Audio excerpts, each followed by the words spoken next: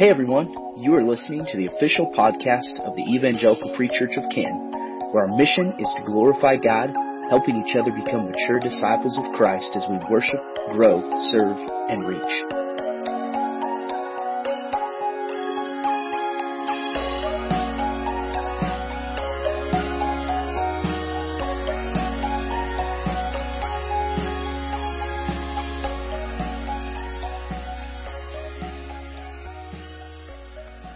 Good evening, everyone. I want to welcome you to this online Good Friday service, and I'm so thankful that you've tuned in. And this is a unique opportunity for us in all kinds of different places to gather together and to worship the Lord as we remember what this week and specifically this day is commemorating.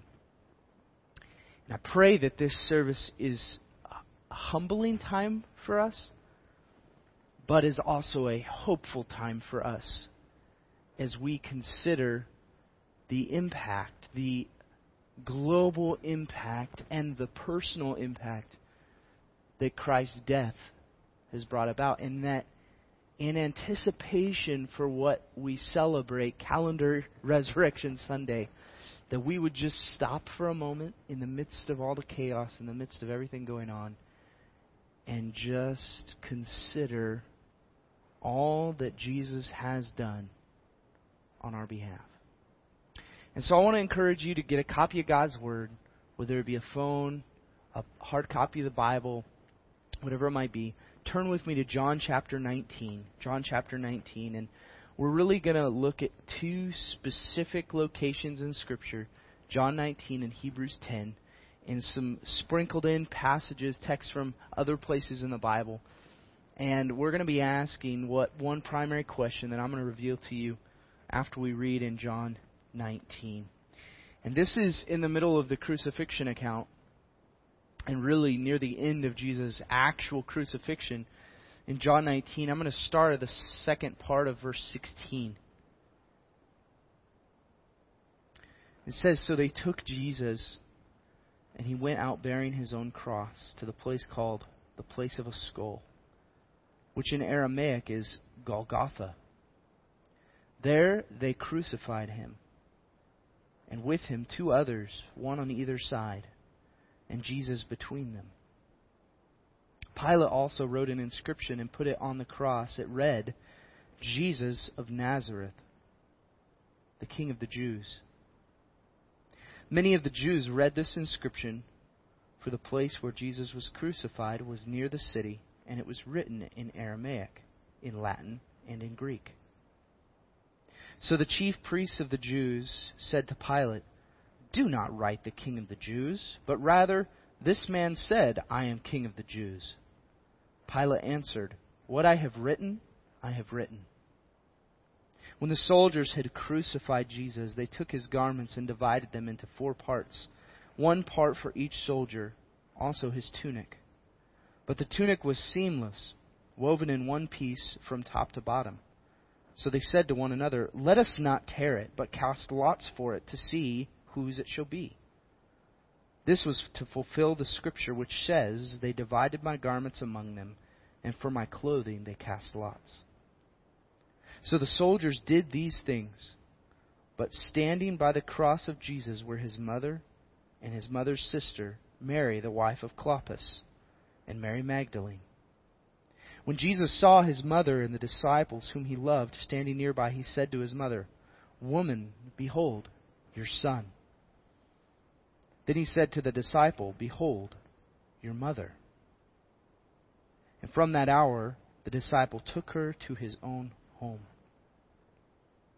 After this, Jesus, knowing that all was now finished, said, to fulfill Scripture, 'I thirst.' A jar full of sour wine stood there, so they put a sponge full of the sour wine on a hyssop branch and held it to his mouth. When Jesus had received the sour wine, he said, 'It is finished.' And he bowed his head and gave up his spirit." Father, may this time bring to us a recognition of Christ's sacrifice. a humility as we walk through this life, knowing that it is only because of what Jesus did that we have any hope. Pray that this would be an encouragement to those listening, that your Scripture, your Word, would transform and challenge us to make us more like your Son. We pray this in His name. Amen. It is finished. What is? That's the question we're going to be asking tonight. These specific words, and really one word in particular, tetelestai. It is finished. What is? In the midst of all that's happening, when Jesus speaks this word, what is finished? Biblically, what is done? What is this referring to, and what hope can we grasp from this statement that Jesus made right before He died? Well, the meaning of the word tetelestai has several different terminologies and meanings that can be interpreted. One example of that is as a servant to their master. I've completed my task. The work assigned to me is finished. It's done. It's accomplished. Another example is as a priest in regards to the sacrifice. It is without blemish. It is faultless. It is finished. It is final. Another example would be that of a merchant. A debt has been paid in full. It is finished. It is completed. It is done. The debt no longer exists.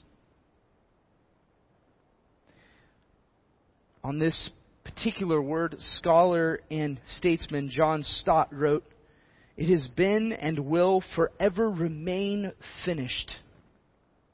Jesus did not only finish the work, but it never needs repeating or improvement.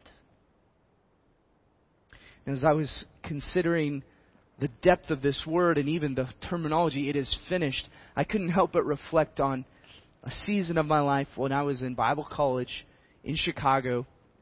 And during my freshman year, you're required to take Old Testament and New Testament survey. And these were phenomenal classes, but the workload that these entailed was insane. And one portion of this is throughout the semester you had to write a various amount of papers that were required to be 15 pages, single-spaced, and to be a summary of certain portions of the Old Testament and the New Testament. Now, as you would write these papers, you had a couple different camps of people. You had on one side a camp of people that would schedule things way out, and they'd plan and kind of work bit by bit, piece by piece, to get it accomplished. And then you'd have another group of people that always seemed to wait till the last minute to get it done. And they were literally running to the office they had to turn their paper in before the door was locked, and they were unable to do it. And yet, regardless of what type of scheduling people determined to take, when you were finished with one of those papers, it was done. And there was this relief. When you typed that last word and you proofread and you printed it out and you held it in your hands, you went, "It is finished." But it falls short of encompassing what this specific word entails. That is, that portion of my education was finished, but it was not somehow final, in that no more papers were going to need to be written, no more study needed to be entailed. I was finished with one aspect of this, but it was not indeed completely finished from that point all the way into eternity. And yet when Jesus speaks this word, telestai, it is finished. It truly meant it is finished. But more specifically speaking, biblically speaking, what does it mean for it to be finished? And I want to give you 3 specific examples of this. It's 3 specific answers to this question. What is finished. The first thing that is finished is Jesus' mission. Jesus' mission. When he says it is finished, he's speaking to the mission, that the whole reason, the whole purpose behind why he came in the first place. It is finished. And throughout Jesus' ministry, there's a consistent theme where he said, I've not come to do my own will, but the will of him who sent me, the will of the Father. In John chapter 4, verse 34, it says, my food is to do the will of him who sent me and to accomplish his work. In John chapter 6, verse 38, he says, for I have come down from heaven not to do my own will, but the will of him who sent me. And skipping a verse and moving to verse 40 of John chapter 6, he says, for this is the will of my Father. And some of you may be asking that. Jesus, okay, you came to do the will of your Father, but what is that? What is the will of your Father? And verse 40 of John 6 says, for I have come down from heaven not to do my own will, but the will of him who sent me. For this is the will of my Father, that everyone who looks on the Son and believes in him should have eternal life. And I will raise him up on the last day. Jesus' purpose, Jesus' mission was to do the will of his Father. And the will of his Father was to take on a task so great that at the end of this task, everyone who looks on the Son and believes in him should have eternal life. It is finished. It is done. Jesus' mission is accomplished on the cross. Atonement has been made. Justification has been brought about. And even though in the full scope of things the disciples and the people around didn't quite have the full concept yet, because Jesus is now dead and they're reeling from this and they're going, what has happened? This is not what we had in mind. Jesus recognizes in the moment before he takes his last breath, it is finished. The second thing that is finished in this moment is the Old Covenant. The Old Covenant. Now, we could spend a lot of time talking about what is the Old Covenant. What does that even look like? What does that even mean? And what I can encourage you most is to go back to the Old Testament and read the richness of God's established order within the nation of Israel. Read the book of Exodus, read the book of Leviticus, read Deuteronomy, read those books as God lays out how the people are to live in a way that they can be counted as righteous. And the depth and the structure that had to take place and all the laws that were put in place. And this translated into the very reason that the religious leaders of the day were so frustrated with what Jesus was saying. And yet when Jesus says on the cross, it is finished, it carries over into this idea that the old covenant is abolished, it's removed, it's gone. The sacrificial system of the law was finished under Christ. No longer is there need for consistent, constant spilling of blood to atone for sin. In Matthew chapter 5, Jesus himself says, "Do not think that I've come to abolish the law or the prophets. I've not come to abolish them, but to fulfill them." Now, here's where I want to direct your attention to Hebrews chapter 10. Hebrews chapter 10. And there's so much rich truth that applies directly to this and carries over from the crucifixion narrative and all that's taking place and the hope that we can grasp and understanding the contrast here between the Old Covenant and the New Covenant. And in Hebrews chapter 10, specifically verses 11 through 18, It says, "And every priest stands daily at his service, offering repeatedly the same sacrifices, which can never take away sins. But when Christ had offered for all time a single sacrifice for sins, he sat down at the right hand of God, waiting from that time until his enemies should be made a footstool for his feet.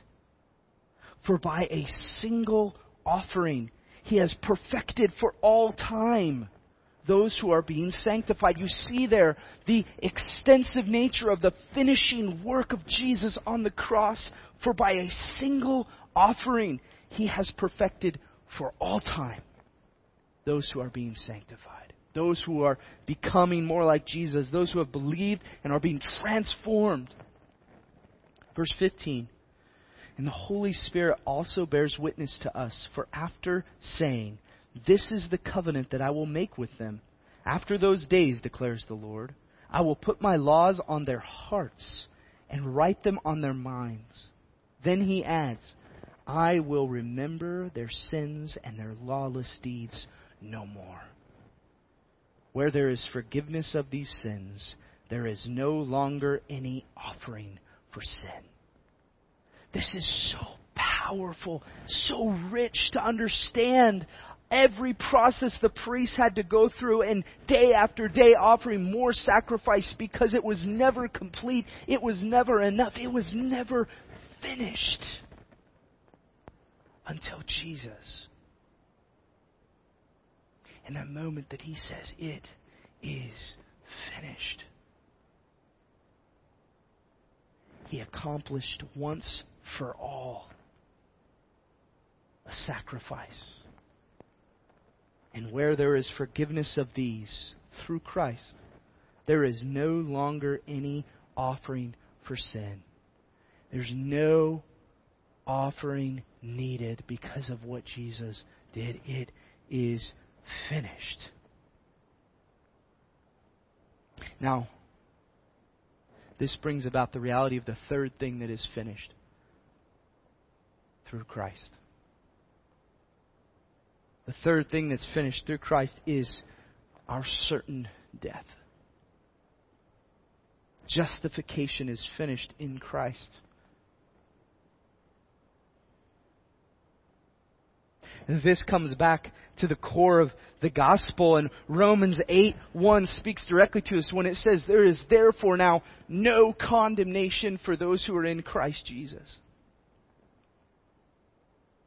That is, if you are in Christ, then the sins of who you were no longer have power to condemn you, because Jesus has atoned for. He's paid the price for those sins. It is finished. It is done.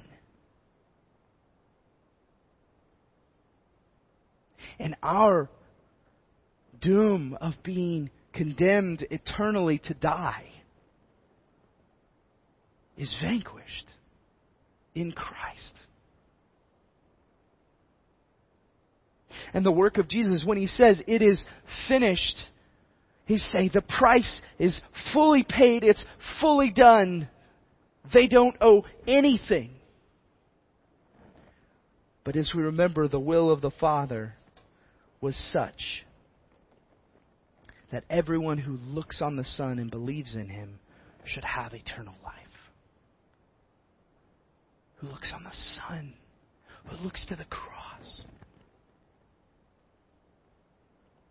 and understands the finishing work that took place as Jesus breathed his last and gave up his Spirit. Now, what are the power in these words, and the power that comes through these words, and where we should glean our hope even as we consider the suffering Christ endured, willingly endured, so that he could say, "It is finished." What power is there in those words? It is finished. And that is, there's now freedom, because it is done and we are no longer in chains. Look at Hebrews chapter 10, verse 19. It says, therefore, brothers, since we have confidence to enter the holy places by the blood of Jesus, by the blood of Jesus, by the new and living way that He opened for us through the curtain that is through His flesh. Now, pause for a minute when you consider the impact of that in the imagery that is being portrayed here in Hebrews is directly correlating to the Gospel of Matthew chapter 27 verse 51 where it says, behold, the curtain of the temple was torn in two from top to bottom, and the earth shook and the rocks were split. Not only was the literal curtain torn in the temple, that which divided the holy place from the rest of society, but now, specifically, every person has the opportunity to step into the holy places because it is finished in Jesus.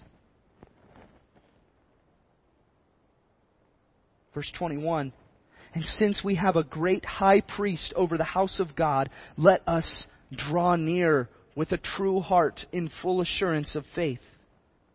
Full assurance that it is finished. With our hearts sprinkled clean from an evil conscience and our bodies washed with pure water, let us hold fast the confession of our hope without wavering, for He who promised is faithful. And let us consider how to stir one another up to love and good works, not neglecting to meet together as is the habit of some, but encouraging one another, and all the more as you see the day drawing near. When Jesus says it is finished, the curtain is torn, the barrier is removed. So that in Christ we have full access to the throne of God. We can come before Him in prayer. We can come before Him and seek forgiveness. 1 John 1:9 says, if we confess our sins, He's faithful and just to forgive us our sins and cleanse us from all unrighteousness. That isn't possible without the cross. Without the finishing, final work of Jesus. That's not possible. It's freedom to walk in newness of life, no longer bound by my state of sin, no longer imprisoned by my flesh, no longer destined to die separated from God. It's finished. Warren Wiersbe shares about an eccentric evangelist named Alexander Wooten. And Alexander was once approached by this flippant young man who asked the question, what must I do to be saved? Wooten replied, it's too late. And then he went back to his work. Obviously perplexed and alarmed, the young man said, do you mean that it's too late for me to be saved? He asked. Is there nothing I can do? Too late, said Wooten. It has already been done. The only thing you can do is believe. Now, as we process and think through this, I want to challenge you tonight to consider what this means within your context in your life right now. And many of us struggle with this idea of it being finished. So we're constantly trying to do more to validate our own insecurity of, is it really finished? And while we may have never put those words to it, that's what we're doing and that's what we're asking. Is it really finished? And so tonight, we're gonna transition to a time of just response for you at home right now. So I want you to get a piece of paper, and everyone in your home, I want you to get a piece of paper and a pen. And this is something between you and God. This isn't something you have to share with anyone. You can do so if you choose, but it doesn't have to be that way. And in just a moment, we're going to have a special number, a special music number played. And during that time, I want you to do two things. The first thing is I want you to write down the thing in your life that you see brings the most condemnation upon you. That is that you feel the most guilty about or that you feel the most convicted about. And maybe it's something in the past. Maybe it's something that has nothing to do with today. Or maybe it does have to do with today and something that is just hidden and hasn't been dealt with. Or maybe it's who you are at work or who you are at home and a difference that takes place there. Whatever it is in your life, I want you to write that down. Past, present, whatever it is. And the second thing I want you to do is I want you to look at that, whatever it is. And then I want you to imagine Jesus on the cross. And Him reminding you, as He takes His last breath, it is finished.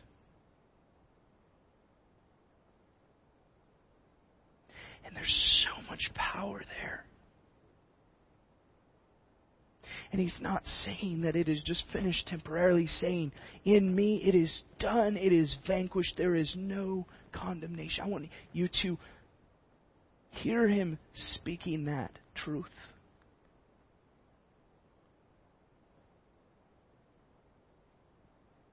And so grab that piece of paper, grab your pen, write this down, reflect upon these promises and their application today.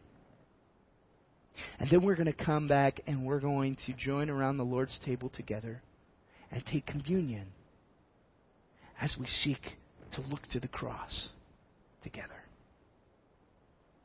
Father, as we do this now, may You be glorified and may You challenge our hearts in Jesus' name.